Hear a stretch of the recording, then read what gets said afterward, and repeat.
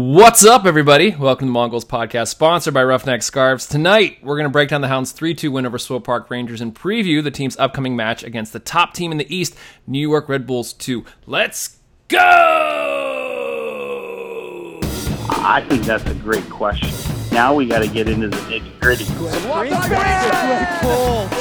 Greenspan, Nico Brett scores! Jordan Forbes scores! A spectacular goal! If it believes they can kill it, the Riverhounds are on the verge of a home victory tonight. Man, that felt good. It's been like 3 weeks since I got to do that. Guys, you did a great job holding down the fort last week. We did not get our InfoWars show from Kevin, you friggin' slacker. I was Damn shame. really impressed though about the amount of attention that tweet got. I got a little nervous. I was like, all right, well, this will never be.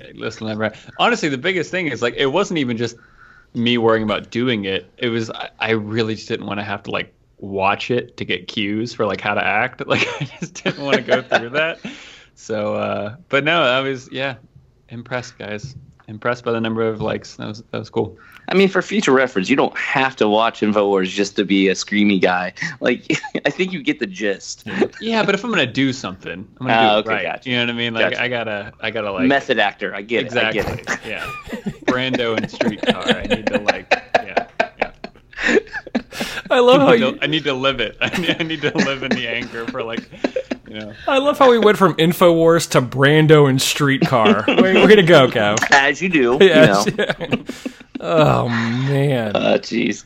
Guys, it's been a while since we've chatted, and it's been a while since we've taken questions from fans. And so before we even talk about the game, we got a few questions that came in on Twitter, and so I just want to hit you guys up with these real quick. Senator Yik Yak of Pennsylvania on Twitter asked, does the old dog logo have a name? Now, Josh, you specifically went out and said, can you clarify? Like, are you talking about our dog logo, or are we talking about the Hounds dog logo? And he said the Hounds dog logo, but he's open for any dog logo names. So, just to put it out there, the old dog logo, are we just saying that's ammo? Is that ammo? Like for the Riverhounds? For the Riverhounds, yes. I'm sorry. I feel like it has to be. It has to be like, ammo, right? You can't just have two different dogs. Like, yeah, it's got to be ammo. But yeah. If you had to name our dog logo, what is the name of our dog logo? Clarence? I don't know. I mean, does he have three names since he has three heads? Where did that come from? Jeez. Or is it just one name? I mean, like, so in Harry Potter, it was Fluffy. And it had That's a good point. heads. Yeah. So... Yeah. I was going to make the joke that we should name him Ammo because it could be an acronym for our name. So it's A, Kevin, and M for Mike, and then O for Josh. See, it works. Okay. So I wonder if there's a play on words we can do with like Fluffy and Tuffy, and like maybe we just call it Tuffy. Is our Tuffers? dog Tuffers? Tuffers? I don't mind Tuffers. So okay. Although at the same time, we also, I don't know, I feel like the logo of an independent fans podcast shouldn't also be named after the president of the club. Like, it's a bit too, you know what I mean? Like, we need to be angry if we need to be angry, and we can't be angry when. Are you saying Tuffers can't get angry? Tuffers can get angry. Thinking. This is we can figure this out off air, Mike. I can tell you're really He's really about this, racking his brain right and now. we need to like focus on the agenda. I was thinking like Robbie, because we had Rob Vincent. Now you have Mertz, but then I was like, we work current. This needs to be timeless. This needs to be timeless. It can't be attached to like a certain player or whatever. Do we Mon?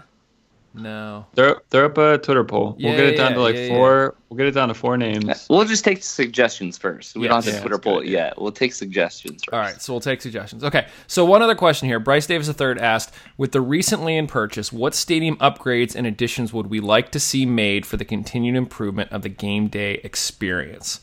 So I think each of us needs to come up with one idea of things that we would like to see happen at Highmark Stadium that we think would improve the game day experience.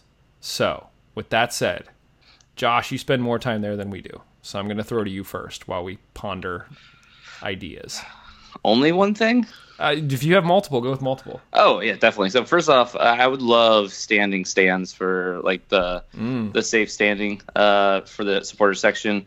I've thought about that in the past and how they use that venue for other things, not just for soccer. So you have to have some ability to have seats there as well. So maybe like some seats that fold down, like almost like a bench that folds down, so you can have it folded up for when it's soccer. Then when you need to have ticket sales for concerts or whatever, you can fold that down.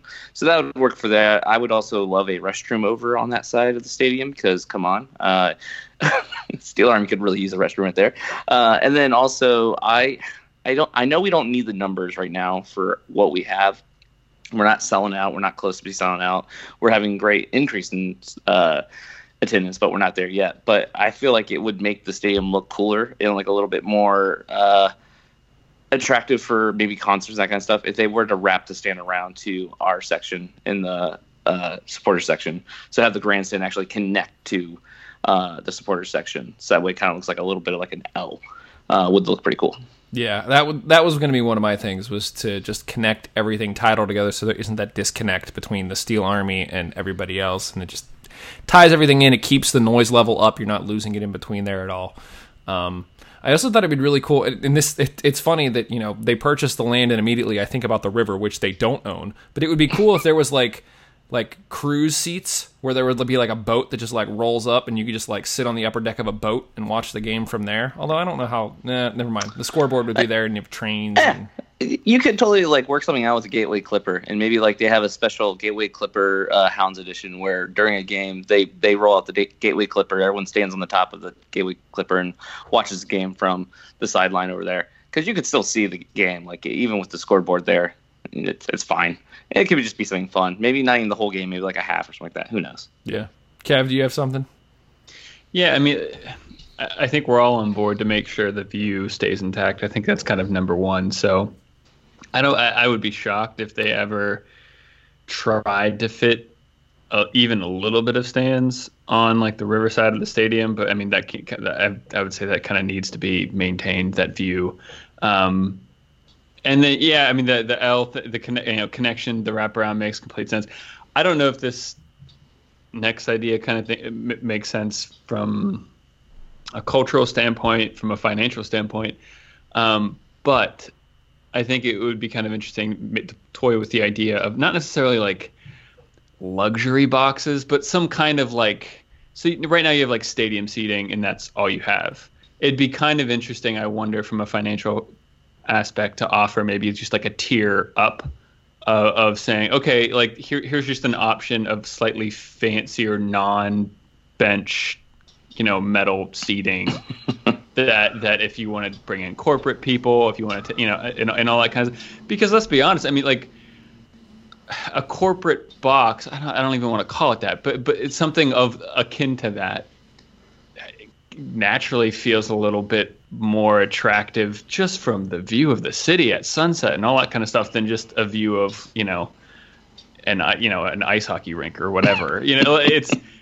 Granted, yeah, if you're into the sport more and it's whatever, but I think that could be interesting, maybe offering different tiers of options for like the viewing experience for seating and all that kind of stuff. I don't know how it would work, but it could be interesting. I mean, technically they have that with they have the box seats essentially over on the same side that has the pub. But the thing is, you can't really sit in those seats inside the building and see. Everyone just hangs out at the balcony because that's where you can see. Yeah, so you kind of have like stand at the balcony, watch the game from there, and then you go into the building to go get like your free buffet and your personal bar and your personal restroom like area. So like they have it pretty nice up there. It's pretty cool that they offer all that, and that is a premium ticket price.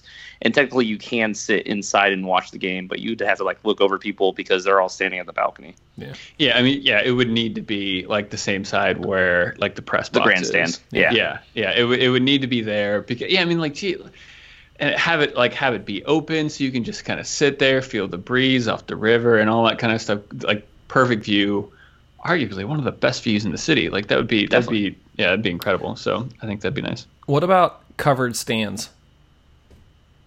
I mean, it's not. I mean, okay, we've had a lot of Yeah. rained out games. It would be nice, but it's not something I feel like.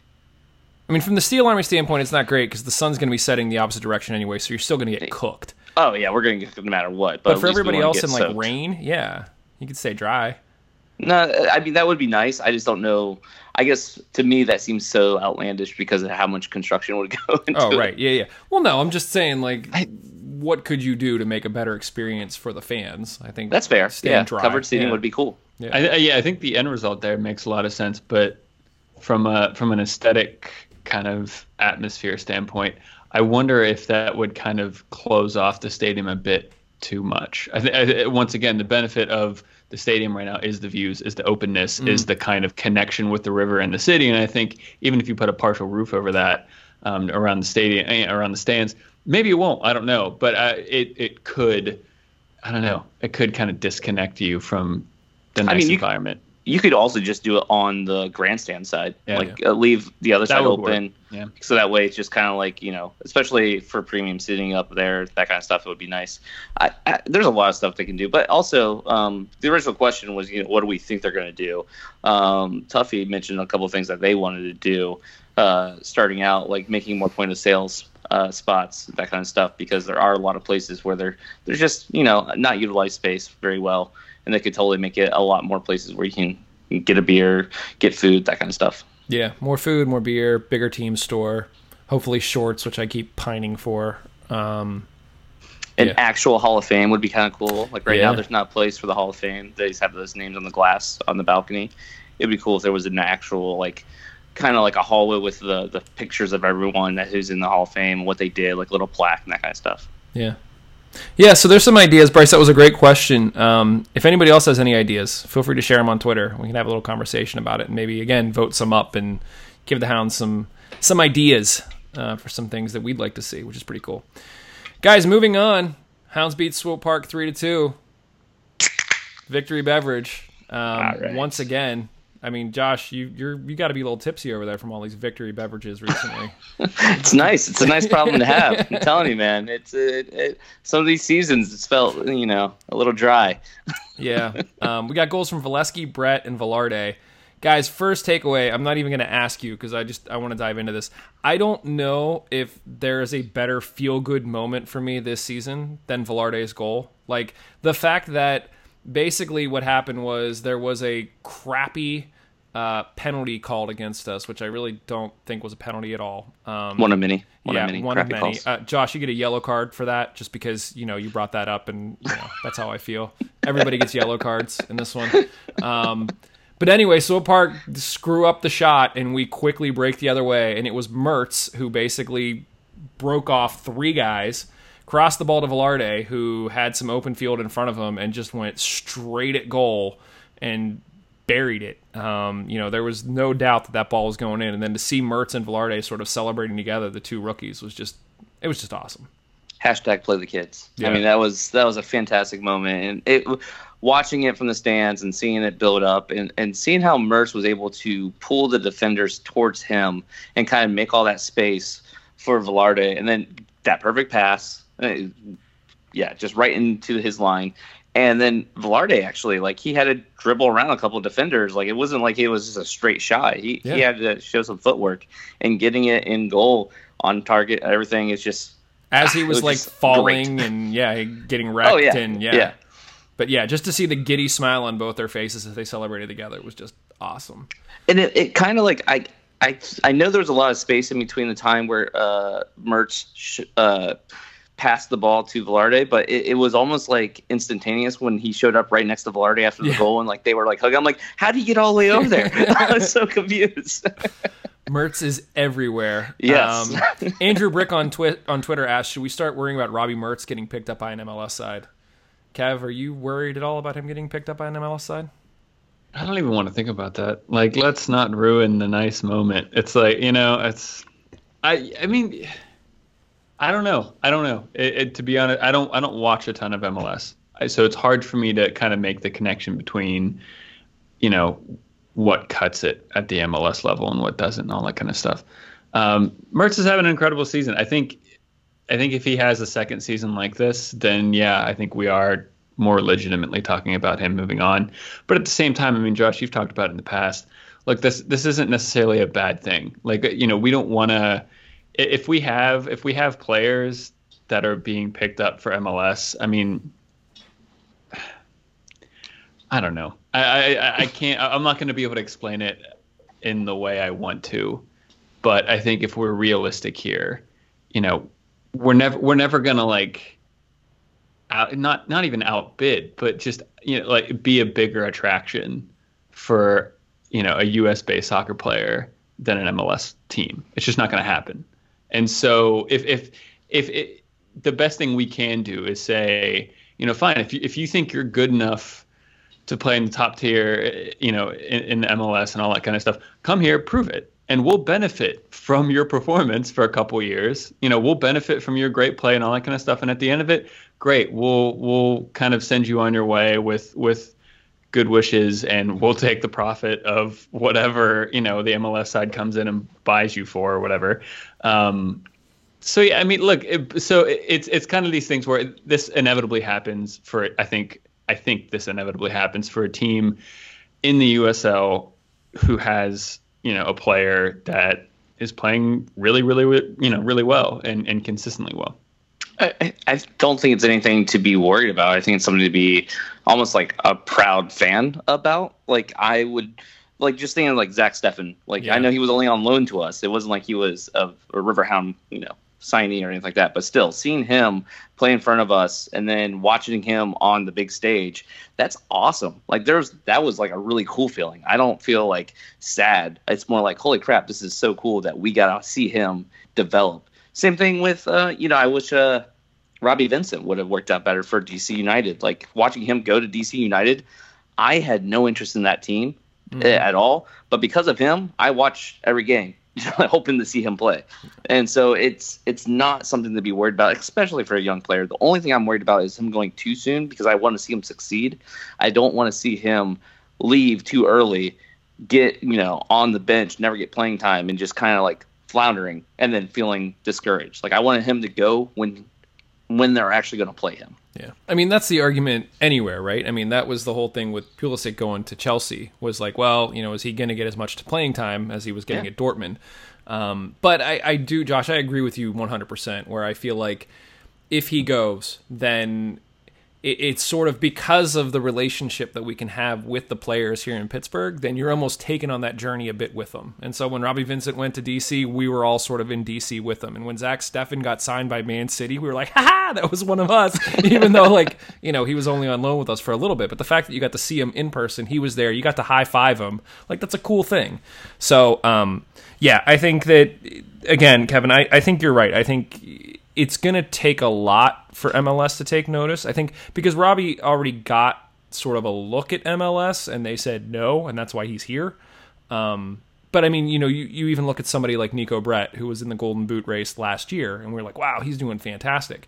He was turned down from MLS, and now he's here. So I think it's one thing to be sort of a top player in USL, and it's another thing to be sort of a middling player in MLS. And I think that sometimes it's difficult for us who watch USL all the time to understand what the difference between those two things are. Yeah, I mean, like, just bringing it back to Robbie Vincent, like, Robbie Vincent, do we feel like Mertz is where Vincent was when he left? I don't feel like he's there. He's good, but he's not Vincent level right now. And Vincent didn't, you know, cut it out too well for DC. Like, not even talking about the injury that he suffered just before that. He wasn't getting a lot of playing time, like he said on that interview he did with him, that, you know, he was trying hard to find a place where he would fit into the team. So just because you're good here doesn't mean you're going to be good in MLS, and it is a different level.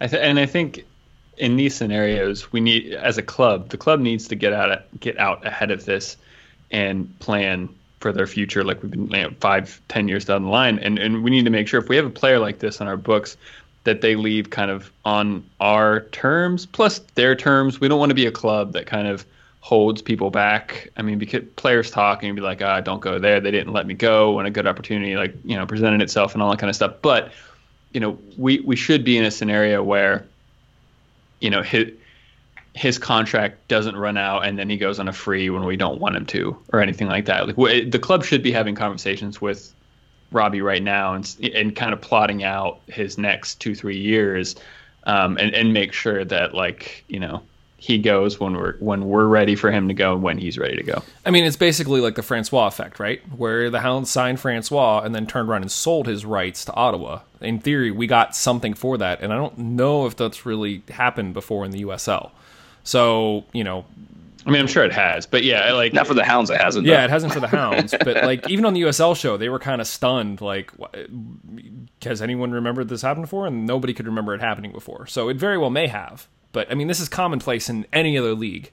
It's just in the way like soccer's growing in the U.S., the way the leagues are growing with how much money is getting in at all levels of the U.S. soccer system. I mean, this is going to start happening more. This isn't going to go backwards. We're not going to see less and less players go for fees and all that kind of stuff. This is only going to happen more. So, yeah, the club just need to be smart about player contracts and all that kind of stuff, and make sure that we're keeping the players we want to keep and kind of, moving on the players that we don't want.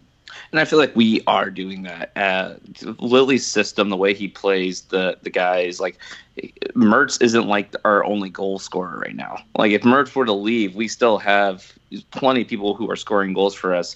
He's tied right now for second most goals scored at 6. Brett has 7, Kerr's 5, and then everyone else is 3 or below.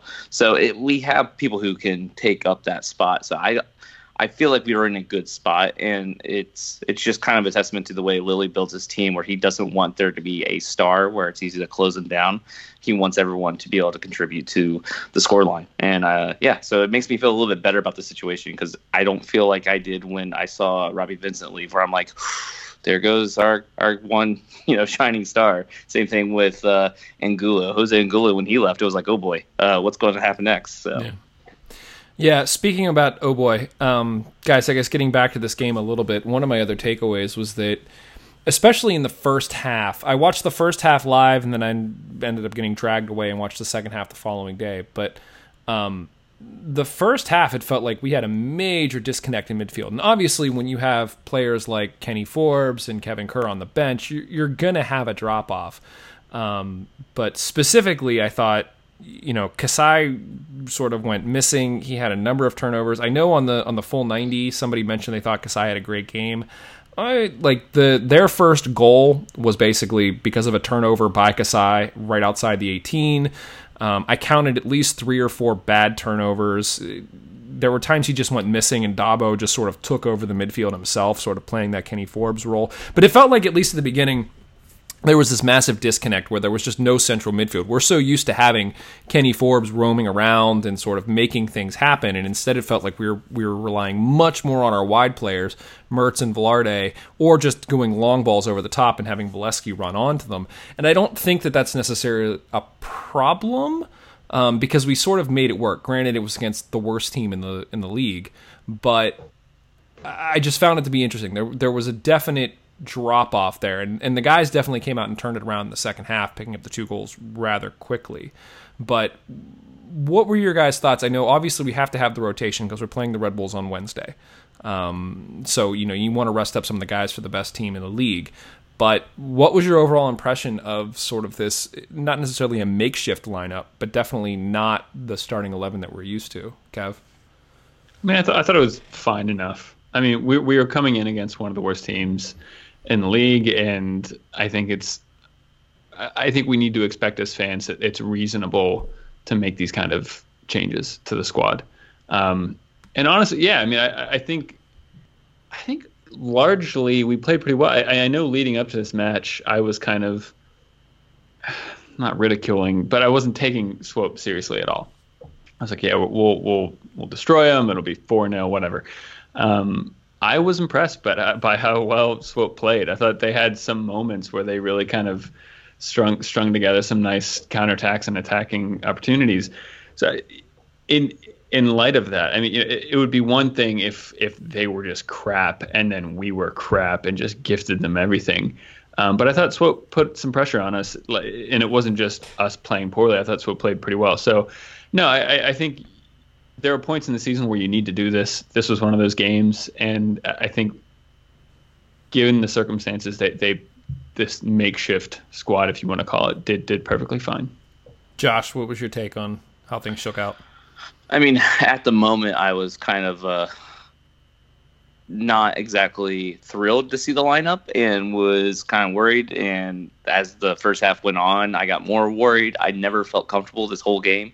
Even when we were up 3-1, it felt like the way the ref was calling stuff and the way the team was kind of not in shambles, just not clicking as well as it usually does. It felt like we were one fluke goal away from, getting a point out of this instead of 3. But with that said, if you're going to play the kids, this is the time to play the kids. Like, this is the worst team in the league. This is when you do it. And he also, like, we had the backup there to come on if need be, which Forbes did end up coming on. So I never felt like this was a game that was going to completely get out of our grasp. But I did feel like this could have been a lot more nervy than it needed to be, when I don't think of the fact that we have Red Bulls midweek. Like, this was a smart decision. This isn't rotation for rotation's sake. This was definitely a tactical decision to make sure we had the best squad we could for Wednesday against the best team in the league. I mean, also, we're talking about a lot of changes here in the starting 11, but if you kind of break it down into sections, I mean, we have I would say our first choice back four in Dover, Greenspan, Adewale, and James. They all start. So that's going to provide you a really solid platform regardless. And then if you look at like 4 of our attacking players, Velarde has been playing well recently. So I wouldn't say that's like a change for fitness sake. Robbie Mertz obviously playing well. Nico Brett obviously playing well. And Christian Valesky, I feel like I've been wanting to see him get more starts. He scores every time he plays, it feels like. So, I mean, that back 4 and that kind of front 4, I mean, that's solid. And you can make an argument that even for a mid-table, side, or even in, like a top 6 side, those are reasonable 8 players to start with. And so, and I would say if you do want to try to get away with anyone, it would be in the midfield. I think in a lot of scenarios, especially in the USL, you need to be better in both 18-yard boxes. You need to be good in your 18-yard box. You need to be good in the opposition's 18-yard box. And in the middle, you can kind of get away with tactics and work ethic and all that kind of stuff, and everyone can kind of make up for each other there. But and we prioritize that. I think our defense is great there, and our offense has been clicking. I think that I totally agree with that. I think that Dabo did a decent job filling in. I think the problem was more along the lines of, instead of playing the traditional sort of 5-3-2 that we've been playing, it was sort of more of a flat 4-4-2. So Dabo just couldn't be everywhere in the midfield, sort of the way that Kenny Forbes is when he sits there. I think that's the way forward too. I mean, this is it. It seems like at least 2, if not 3, if not 4 games in a row we played with the back 4. Yeah. So, I mean, Kev, I know you kept talking about we need to be brave and play with the back 4, and there were a number of times where it was Toby and Greenspan sort of defending one-on-one, and they did it. I mean, they get the job done. So, I mean, again, the more you see that, the more confidence you have to do something like this. So yeah, it was just interesting. Guys, other takeaways. What else did you like? What else did you not like from this game? Josh, what do you got?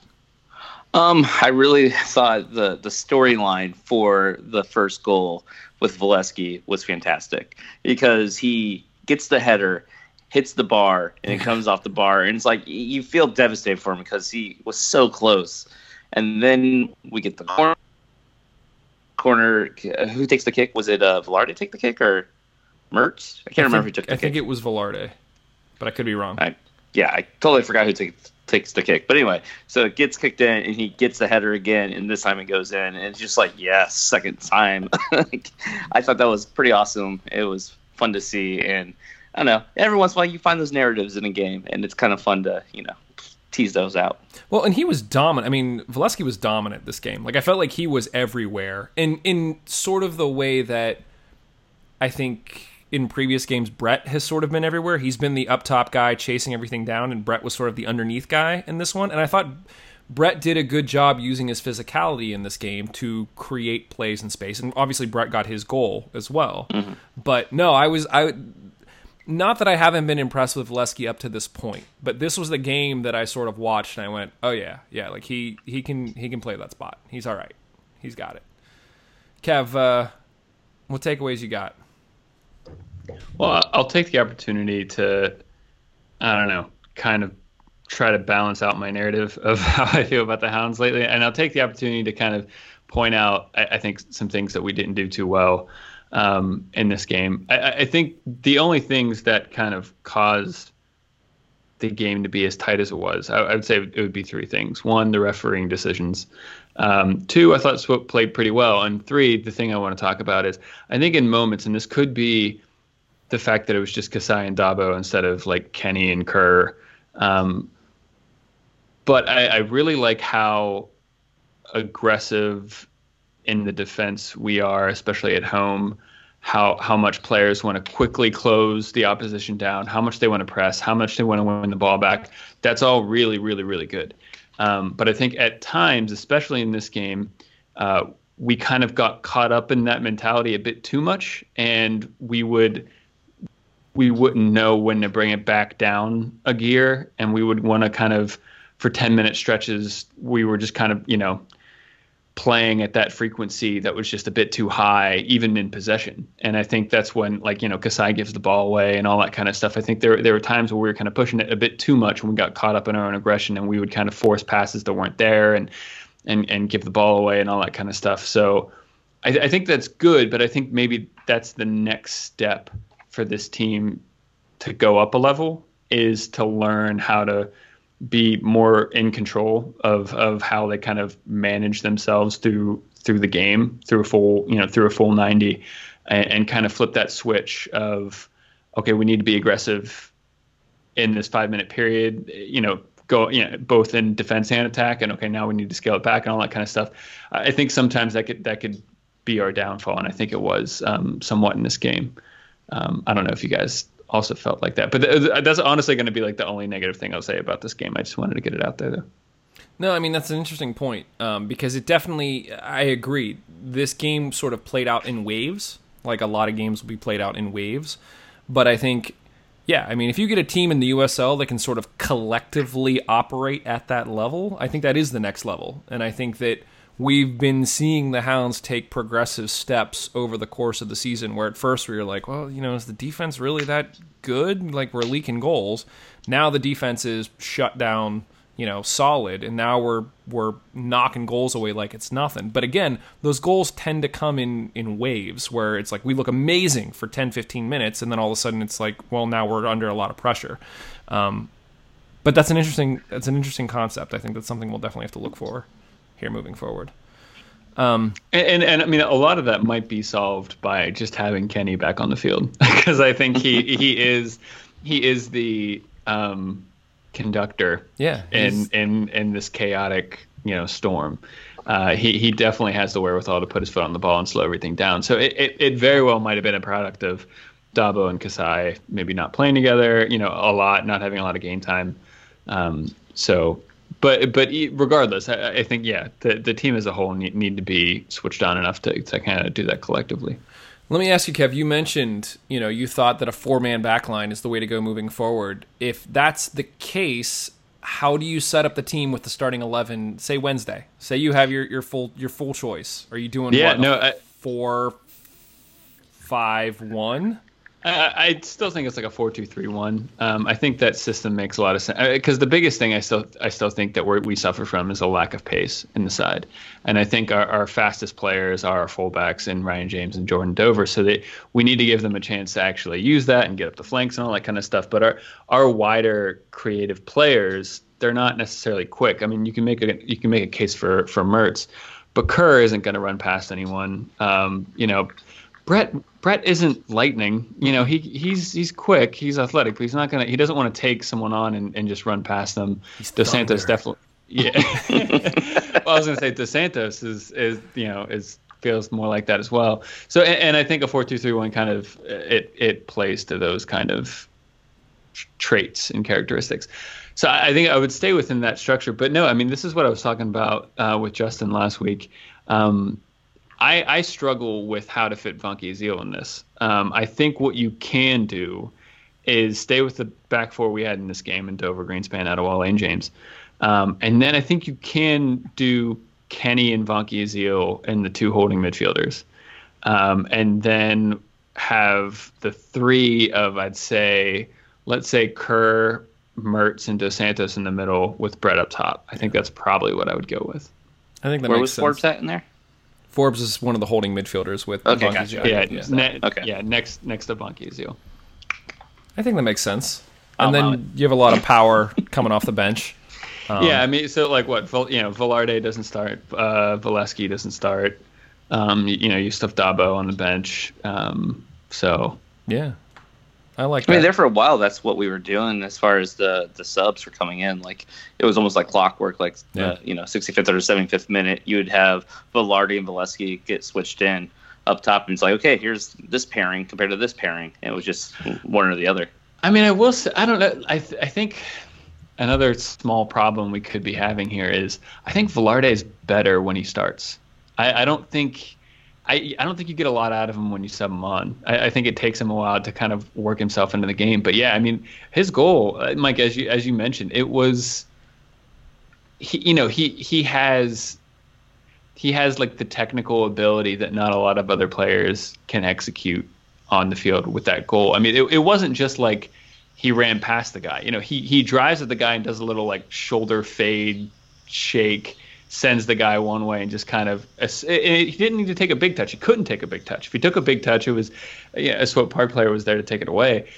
Everything about the goal was perfect, and so he has a lot of ability. But I just wonder if he needs 60 minutes rather than 30 to kind of work himself into the game. Well, and I think, too, when we started off the season, there was a lot of signs of him being really good. And then I can't remember if he started getting subbed in or what it was, but it felt like there was a definite drop-off. And maybe it was that case, Kev, where you said he needs 60 minutes. But it feels like this game was sort of the culmination of him working himself back into that form that we were all hoping for when he got signed, where it was he gets the ball and you're like, okay, cool, like now something's going to happen. And so that's why I think part of the feel good is not just what happened in that moment, but it was sort of everything building up for him over the course of the season to see him pick up the ball, drive straight at the goal, and just bury it.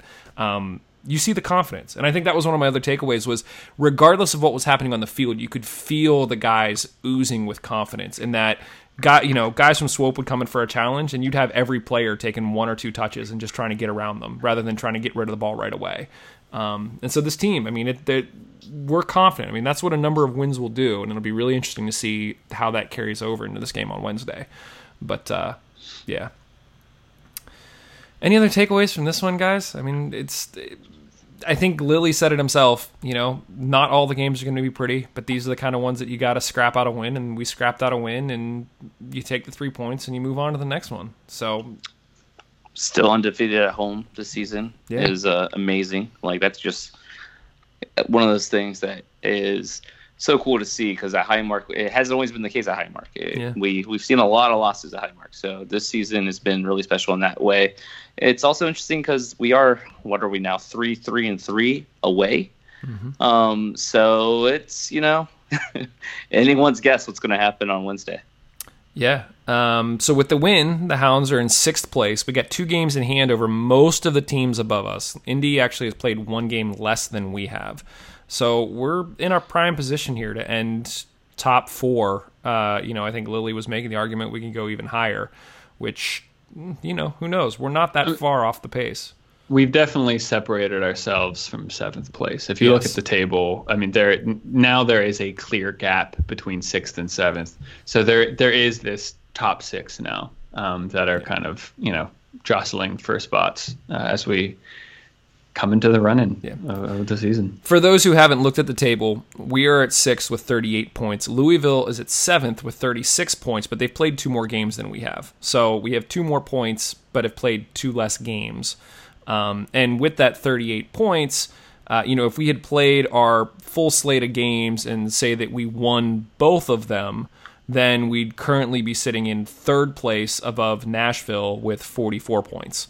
So, take that for what it is. There's still a lot of soccer to be played left, but that's sort of where we're sitting right now. Guys, one of the things the Steel Army pointed out today We only have 13 games left, which feels ridiculous. We always get to this point in the season where I'm like, we just started, we got lots to talk about, and it's like the season, gone. 13 games left. 4 of them are against teams that are currently above us in the standings. 2 of those games are this week. So New York Red Bulls 2 and North Carolina FC. 4 of those games are against teams that are below us but in a playoff position, and 5 are against clubs currently out of the playoffs. So when you sort of look at the balance of what we have left, we have 13 games left. 9 of those are against teams that are below us in the rankings. So that bodes fairly well if you just want to sort of look at an averages sort of thing. Obviously, like I just said, there's a lot of soccer to be played. Only 4 of those games being against teams above us, and 2 of those games are this week. So basically, we're going to get to Sunday, and we're going to have a pretty good idea of what we got to do here to sort of stay where we want to stay or move up or things like that. Let's say that, we take care of business against the teams we need to. How are we feeling about the remainder of this season? I sort of compiled it. If we have 38 points, 13 games left, how many points do you think the Hounds get in those last 13 games? That's too many games to count. I'm not doing the last 13. Here's what I'm going to do. Yeah. I'll give you a qualitative feeling. All right. Give me your qualitative feeling, and then I've done the math, and I'll give you an over-under, and you're going to give me what you're picking. So, Kev, give me your qualitative feeling about let's just say, looking at 4 teams that are currently above us, everyone else is below us in the standings. How are you feeling about these last 13 games? Honestly, it's less about the teams we're playing, and it's more about where we're playing them. And I think right now we have 2 more away games than home games. And I think that's the bigger thing I'm not concerned about, but focused on. Because once again, I feel like we can, bring anyone to Highmark, and I'm not, the worst I'm predicting is a draw. So the fact that we have, more away games is the frightening thing. But yeah, look, I mean, the Red Bulls game is going to be massive. I'm sure we'll talk about it maybe in more depth in a second, but, maybe a loss in the top 4 games, maybe 2, and then like a draw and 1 win. And then I feel really good about all the other, 8 games. That's all I'll say for now. I mean, but I think the biggest thing is going to be how we react to when, we talked about it, I think when Justin was on, like how we react when we get punched in the teeth. There's going to be a game where we don't play well and we lose. We'll probably lose a game from between now and the end of the season. And it's about how we kind of bounce back from that I'm most interested in. If we can bounce back and like the next week get a win or something like that, then yeah, I'm really confident about finishing in the top 4. Josh, how you feeling? Yeah. So New York has me kind of questioning what I care about seeing here, because obviously I want us to win every single game possible. But if we're going to lose one of these 2 games coming up, it should be against New York. Because New York, we're not chasing first place. Honestly, no one is expecting us to get first place. So if we're not chasing first place, it's okay to drop points to the first place team. It's not okay to drop points to the 5th place team because they're right above us. Yeah. We need those. If out of those 2 games, we need North Carolina more than we need New York. So, if we don't win on Wednesday, I honestly am not going to feel concerned. All bets are riding on North Carolina. That's the game we need to win because we have to get up to 4th place. 4th place is the goal here, as far as I'm concerned. 3rd place would be icing on the cake, but 4th place is a home playoff game. That's what we should be shooting for. So don't be too upset about New York if they win. Be upset about North Carolina. Which is interesting because, I mean, we'll get into it in a little bit, but it feels like, based on the fact that we're going to be playing 3 games in a week, some of the guys that saw time, like Mertz, maybe we won't see against North Carolina. Or maybe we won't see him against Red Bulls. Maybe that's the plan. Who knows? We'll see. But anyway, Mertz is young. He can play both. Mertz is young. Here, kid, I was going to ironically say, here, kid, have a Red Bull and get out there. But, I mean, in theory, that's what you could do. All right, guys, so let's look at this. So I crunched the numbers. We got 13 games left. I'm going to set the over-under at 27 points, which is basically 8 wins, 3 draws, and 2 losses. So again, there's 4 teams that are ahead of us in the standings. Out of that, everybody else is beneath us. I'm saying we get 8 wins, 3 draws, and 2 losses, which is 27 points. Are you taking the over or the under on that? Kev, you're looking away from the microphone, so I'm going to pick on you first. Honestly, I think I'd probably take the under. But just yeah. So you're thinking it's like 7 wins and 4 draws, something like that? Or even something more ridiculous, like we don't lose, but we like split with like wins and draws. That's the kind. I mean, I think there's going to be a loss in there. But I think my only worry is, especially with more of the away games on the docket, that we could see a slight return to more draws than we'd like, and I think that could push us down more. Yeah, I'd take the under on it. Josh, what are you taking? Yeah, it's the fact that we have so many away games and the fact that we have 3 midweek games left that concerns me. That's a lot of, double bookings there. So it's one of the situations where if that was what we were to get as far as points goes, I wouldn't be, pulling my hair out if I had any hair. But if it doesn't happen though, like I want more points than that. I want to take the over. Like I feel like we should get more points than that. But I'm setting myself up. I'm being that Everton fan that I am. That I'm setting myself up for that realization that this might happen. Yeah, yeah. I mean, even if it's 1 loss and 4 draws, you're now at the over, which you go 9 wins and a few more draws, something like that. But I think that's sort of where we're at. And I think one of the things that we saw at the end of last season was the Hounds sort of not necessarily limp their way into the playoffs, but, got in and maybe weren't playing the best soccer. And so I think that the more important thing to me is less about the points. I do think getting that home field playoff game is going to be huge. To do that back-to-back years, to pack Highmark, have the same sort of experience is going to be massive. But almost as important is I want to see these guys going in playing the right way. And sort of, if we go into North Carolina and we beat them 3-0, like super, like that feels great.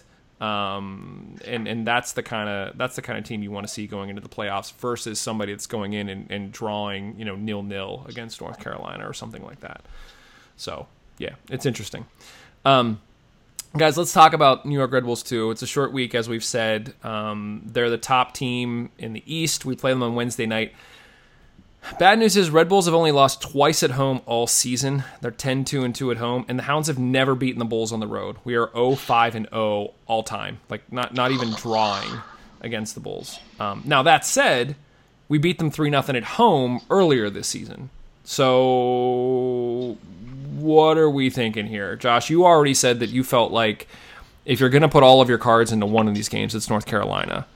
But I will say, Red Bulls played Hartford this weekend and went down 1-0 and looked like the lesser team until Hartford got some crazy double red card and had to go down to 9 players. It was 2 red cards in the same play. Yeah. And had to go down to 9 men. And you're just not going to beat the Red Bulls when you're down at 9 men. And so I think Lee was one of those red cards, by the way. Yeah. So I watched the game. It was ridiculous. But so this is a situation where I honestly don't feel like any team in the East is far and away better than the Hounds. We can win against any team in the East. I honestly do believe that. So it's not so much of a situation where I feel like we're going to be outplayed. It's more of a situation where it's a midweek game. It's away. We have this chip on our shoulder with Red Bulls. I still remember going to a playoff game, one of the only other playoff games we've been in the last couple of years, taking a bus to New York Arena, and watching them lose, which sucked because there was also no one there. So, it's a situation where I just don't have confidence in away games at Red Bull Arena, or not Red Bull, but against the Red Bulls. Yeah, they're not playing at Red Bull Arena, are they? Because they usually play at the other arena now. Yeah, I don't think so. Yeah, they're playing at the other place. That's a little bit better, at least. Yeah. But yeah, so I feel like we could win this game, but honestly, if we got a point out of this, I would be ecstatic. Yeah. Kev, how are you feeling about this game?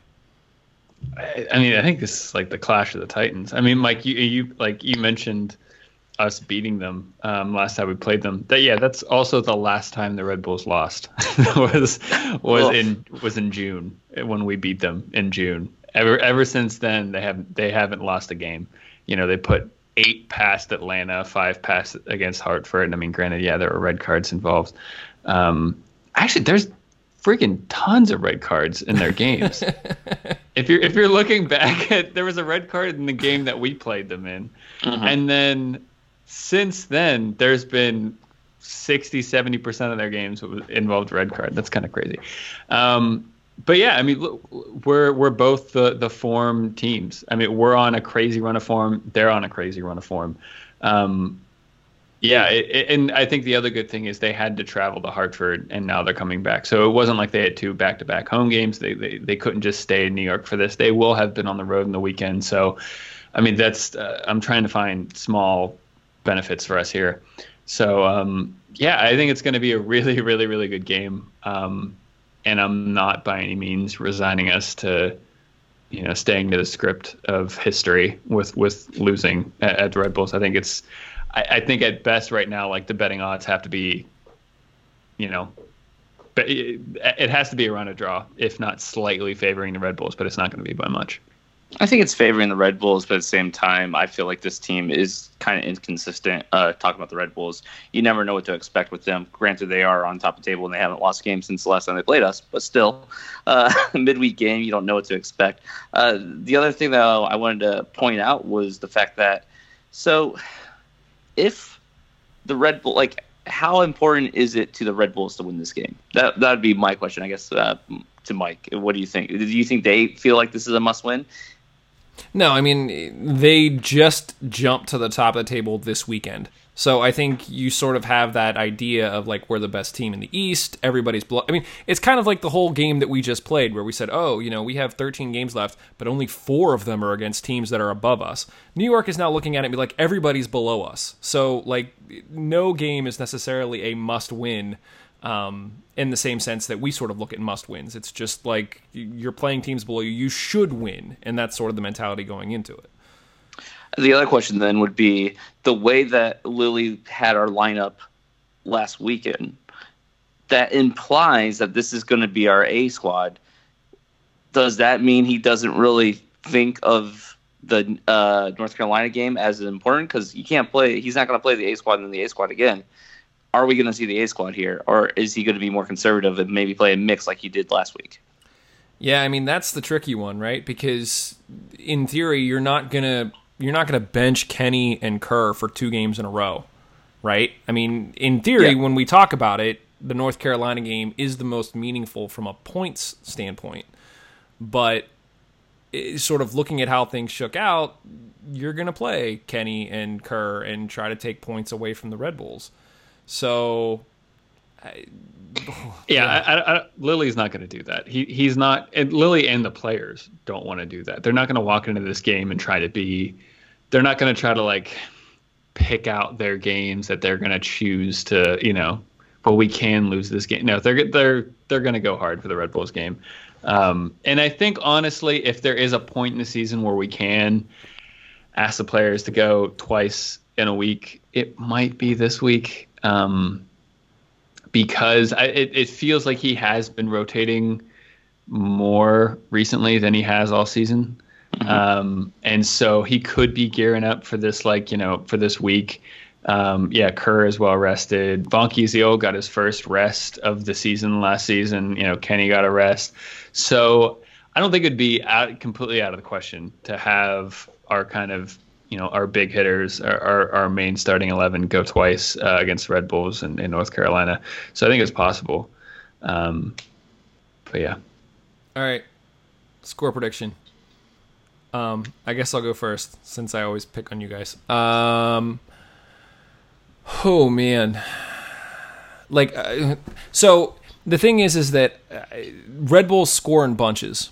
And if they don't score in bunches, then they tend to be a team that gets frustrated, hence sort of the sea of red cards that we see. So I could see this being a game where, similar to that, I shouldn't say similar.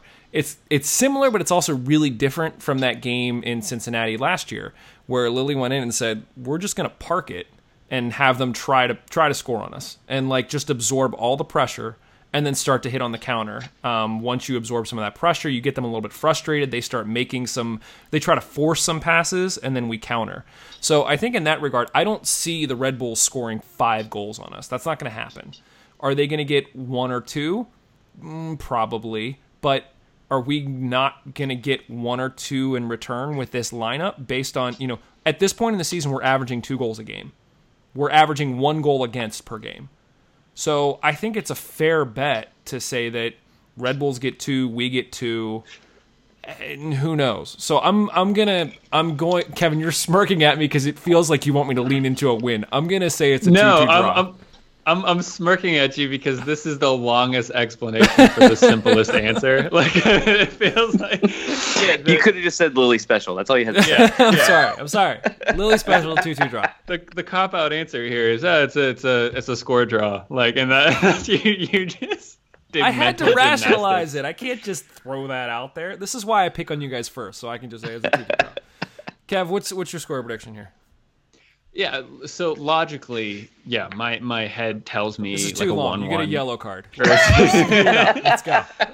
Logically, my mind tells me 1-1 or 2-2. But so you know how like sometimes you just kind of get hunches or feelings in your stomach when you're predicting these kind of games. And I can speak honestly here because usually I'm never like going nuts with my predictions. I feel something in me feels really good about this game. I feel like I could see us getting like a 2-0 or 3-0 against the Red Bulls because I think you're right. I think when things go right for us, they tend to go really right, and when things go bad for the Red Bulls, they tend to go really bad. So if we hit that sweet spot, I think it's in the cards. Okay, so you're saying a 2-0 or a 3-0 win. Yeah, that's what my gut tells me. Logically, it's. Are you going to say not money. a loss? I'm not putting money on a 2-0 or 3-0 win, but I'm putting money on a 2-2 draw. I'm getting you a T-shirt, Kev, that just says "not a loss." That's not a loss. That's always your prediction.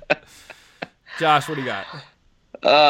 Yeah, this is a hard one because I really do feel some anxiety about this one. I don't think we're going to perform as well as I want us to, and it's not from a lack of trying from Lilly and the guys. I do feel like they're showing up for this game just from the way that they did the lineup last week, and so it's hard to say. But I think we're going to see the reverse. I think we're going to see we won 3-0 last game. I'm going to say 3-0 the other way this time. I know it's harsh, but you know what? This is a game that if it is that way, it sucks, but it's not the end of the world. Yeah. No, I agree. That's correct. Like we're all over the place. Yeah. We got a win, a draw, and a loss. So one way or another, we're going to be right. I was leaning towards 2-2, and then you took 2-2. I was already looking at the stats. I'm like, we haven't had a 2-2 draw since June 8th. I'm looking at all this up, and then you said 2-2. I'm like, no, I'm not going to do the same prediction as you. So then I talked myself into a terrible loss. I'll contrast Josh here, and I would say I think it's personally more likely that we win 3-0 than they win 3-0. That's what I think. Yeah. Oof. You guys, I feel like when they write the script for the season, it makes more sense for us to lose 3-0 than for us to face them in the semifinals and have to, overcome. And that as far as the script goes, it makes more sense to me. Yeah, gotcha. No, that makes sense. Guys, That's a well-written script. Yes. So I don't have it on the agenda, but we should talk about North Carolina as well. So North Carolina does not have a midweek game. They face us at home this weekend, August 17th, 7 p.m. We talked a lot about sort of how they're above us and how this is the game to really focus on. We have 21 games played. They have 23, and they're only 2 points ahead of us. So this is one where if we get a win, basically we still, because they're not playing midweek, we'll be 1 game back. But it'll be a 6-point swing. We'll be at 41 points, and they'll be at 40, and we'll be at 1 game back. Which would be huge. But this might also be a case where North Carolina, not necessarily looking past us, North Carolina plays us, then they have a midweek game against Tampa, Then the following weekend, they play Louisville, who's in 7th. So they've got a pretty difficult stretch of these 3 games as well. That said, I don't think they're necessarily looking past us because they're looking at where we are in the standings and know they can get leapfrogged by us by a loss here. So I guess quickly, last time we played North Carolina, we beat them 1-0. And that was really, for them, it was only 4 games ago. Since then, they beat Atlanta United 2, which is no big deal. They lost to Indy, which Indy's above them in the table, and they beat Memphis 2-1, which again, both Memphis and Atlanta are at the bottom of the table. So they basically beat the teams they should have, and they lost to the team that's ahead of them. How are we feeling about? I mean, obviously, so much of this rides on what happens middle of the week. But based on our predictions, Josh, how are you feeling about the game this weekend? Yeah, this isn't going to be an easy one either. I keep on looking at, statistics wise, it kind of seems like it should be because I do think we're a better team than they are. But we do have this midweek game. Last time we played them, we only won 1-0, and we had our best lineup out there. Looking at our lineup, we had what we would be considering, like with the Brett and Duba and James and Mertz and Forbes, Kerr, Dover, all those guys were out there. So this is a game where it's definitely winnable, and I feel like the pressure is on in our expectations of this team, and the coach's expectations, the players' expectations. They're going to be this game's the one to win, and I do think we are going to win it. It's just not going to be an easy game. Kev? Yeah, I think this is the tough one, actually. I think if you look at the games that we have after North Carolina, North Carolina is a good team, and with their positioning in the table, I actually think it's just paramount for us to go to North Carolina and just not get beat. I think a draw is perfectly fine here. Sure. I think even if we lose against Red Bulls, I think a draw is perfectly fine against North Carolina to kind of keep the gap between us, because then, yeah, they have a bit of a tough stretch, and then we have of the next 4 games after North Carolina, 3 of them are at home. Against very winnable sides, so I think we can make up the space in the table in the games after North Carolina. So we're going to be tired. It'll be a tough game. As long as we can get a draw, I'll be happy, and I think that's probably on the cards. So let's say this: we get to Sunday of this week. I'll put the odds at 3.5. Do the Hounds get over 3.5 points or under 3.5 points from these 2 games this week? Josh, what do you think? Under. I'm hoping for 3. I mean, honestly, I would rather see us lose one and win the other, and I want North Carolina to be the one we win than see us draw both games. 2 points sounds good and all for not losing, but I would rather us lose against Red Bulls and win against North Carolina. Have you taken the over/under?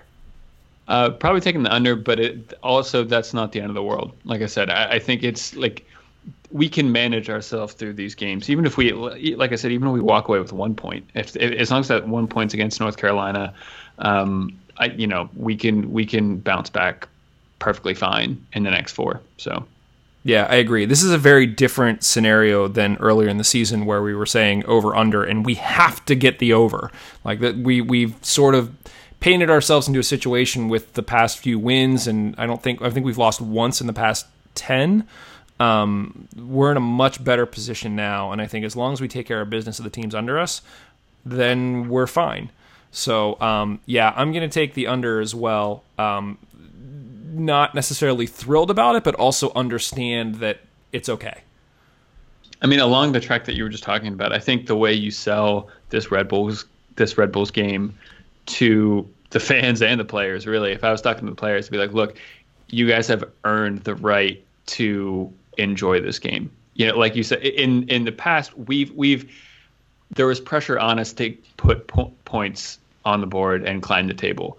We're at a place now where we can enjoy, a game against the top team in the East. We can enjoy that. There's no pressure on us here. Just go out and play and enjoy the occasion and play against a really good side and have it be a really competitive match and enjoy that. As a fan, that's kind of how I'm painting this. Is like it's going to be nice. Sure, like there's always some base level of pressure of wanting your team to win and wanting your team to get points, but I think where we're at in the season, where we're at in the table, the form we've been on, I think we can kind of go out here and play with a lot of freedom, and hopefully that plays off. Yeah, it's like, so, Jurassic Park style. This is the game where the Raptors are testing the fence. This is, just the testing it out, seeing where their weaknesses are. They're not escaping yet, but, as soon as anything goes down, they're going to pounce. Yeah. I don't understand this at all. I don't understand. You don't know Jurassic Park? No, I don't understand the metaphor. What do you mean? Who's the Raptors in this? We are, obviously. Okay. We're testing the fence. I'm not saying we're going to escape and we're going to kill everyone yet, but we're like poking at it, and if we see the hole, we're going to bust through it. Is the fence the table or the Red Bulls? Listen, you're really asking a lot of questions right now. It's Jurassic Park, Kevin. There were dinosaurs. Well, I think that's all that we have for this one, guys. We talked about a lot of different things. It will be very, very interesting to see what happens here over this week. There's obviously a lot of soccer to watch. We didn't even talk about the fact that the EPL is back. Josh is rocking his Everton jersey with, what's it say on your sleeve, Josh? I'd rather walk alone. I'd rather walk alone. So yeah, if you're a soccer fan, this is a great time to be a soccer fan. Obviously, good luck to the guys in both New York and North Carolina. We will be back next Monday to talk about both games and get ready for the Hounds to return home. I believe it's a Friday game next week. So so much stuff going on. Thanks to our sponsor, Roughneck Scarves, official scarf supplier to MLS, USL, and US Soccer. Get custom scarves for your group or team at roughneckscarves.com. Head over to mongols.com, hear all of our shows. There you can also click over to the store, get yourself some merch. You can follow us on Twitter at Mongols. Email us at mongols@bgn.fm, at mongols.pod on Instagram. Head over to iTunes, Spotify, Google Podcasts, Pocket Casts, or wherever you listen to podcasts, and subscribe to the show. Leave us a review. Otherwise, let us know you thought about this one. Thanks, everybody. We'll talk to you very, very soon. Cheers. Later.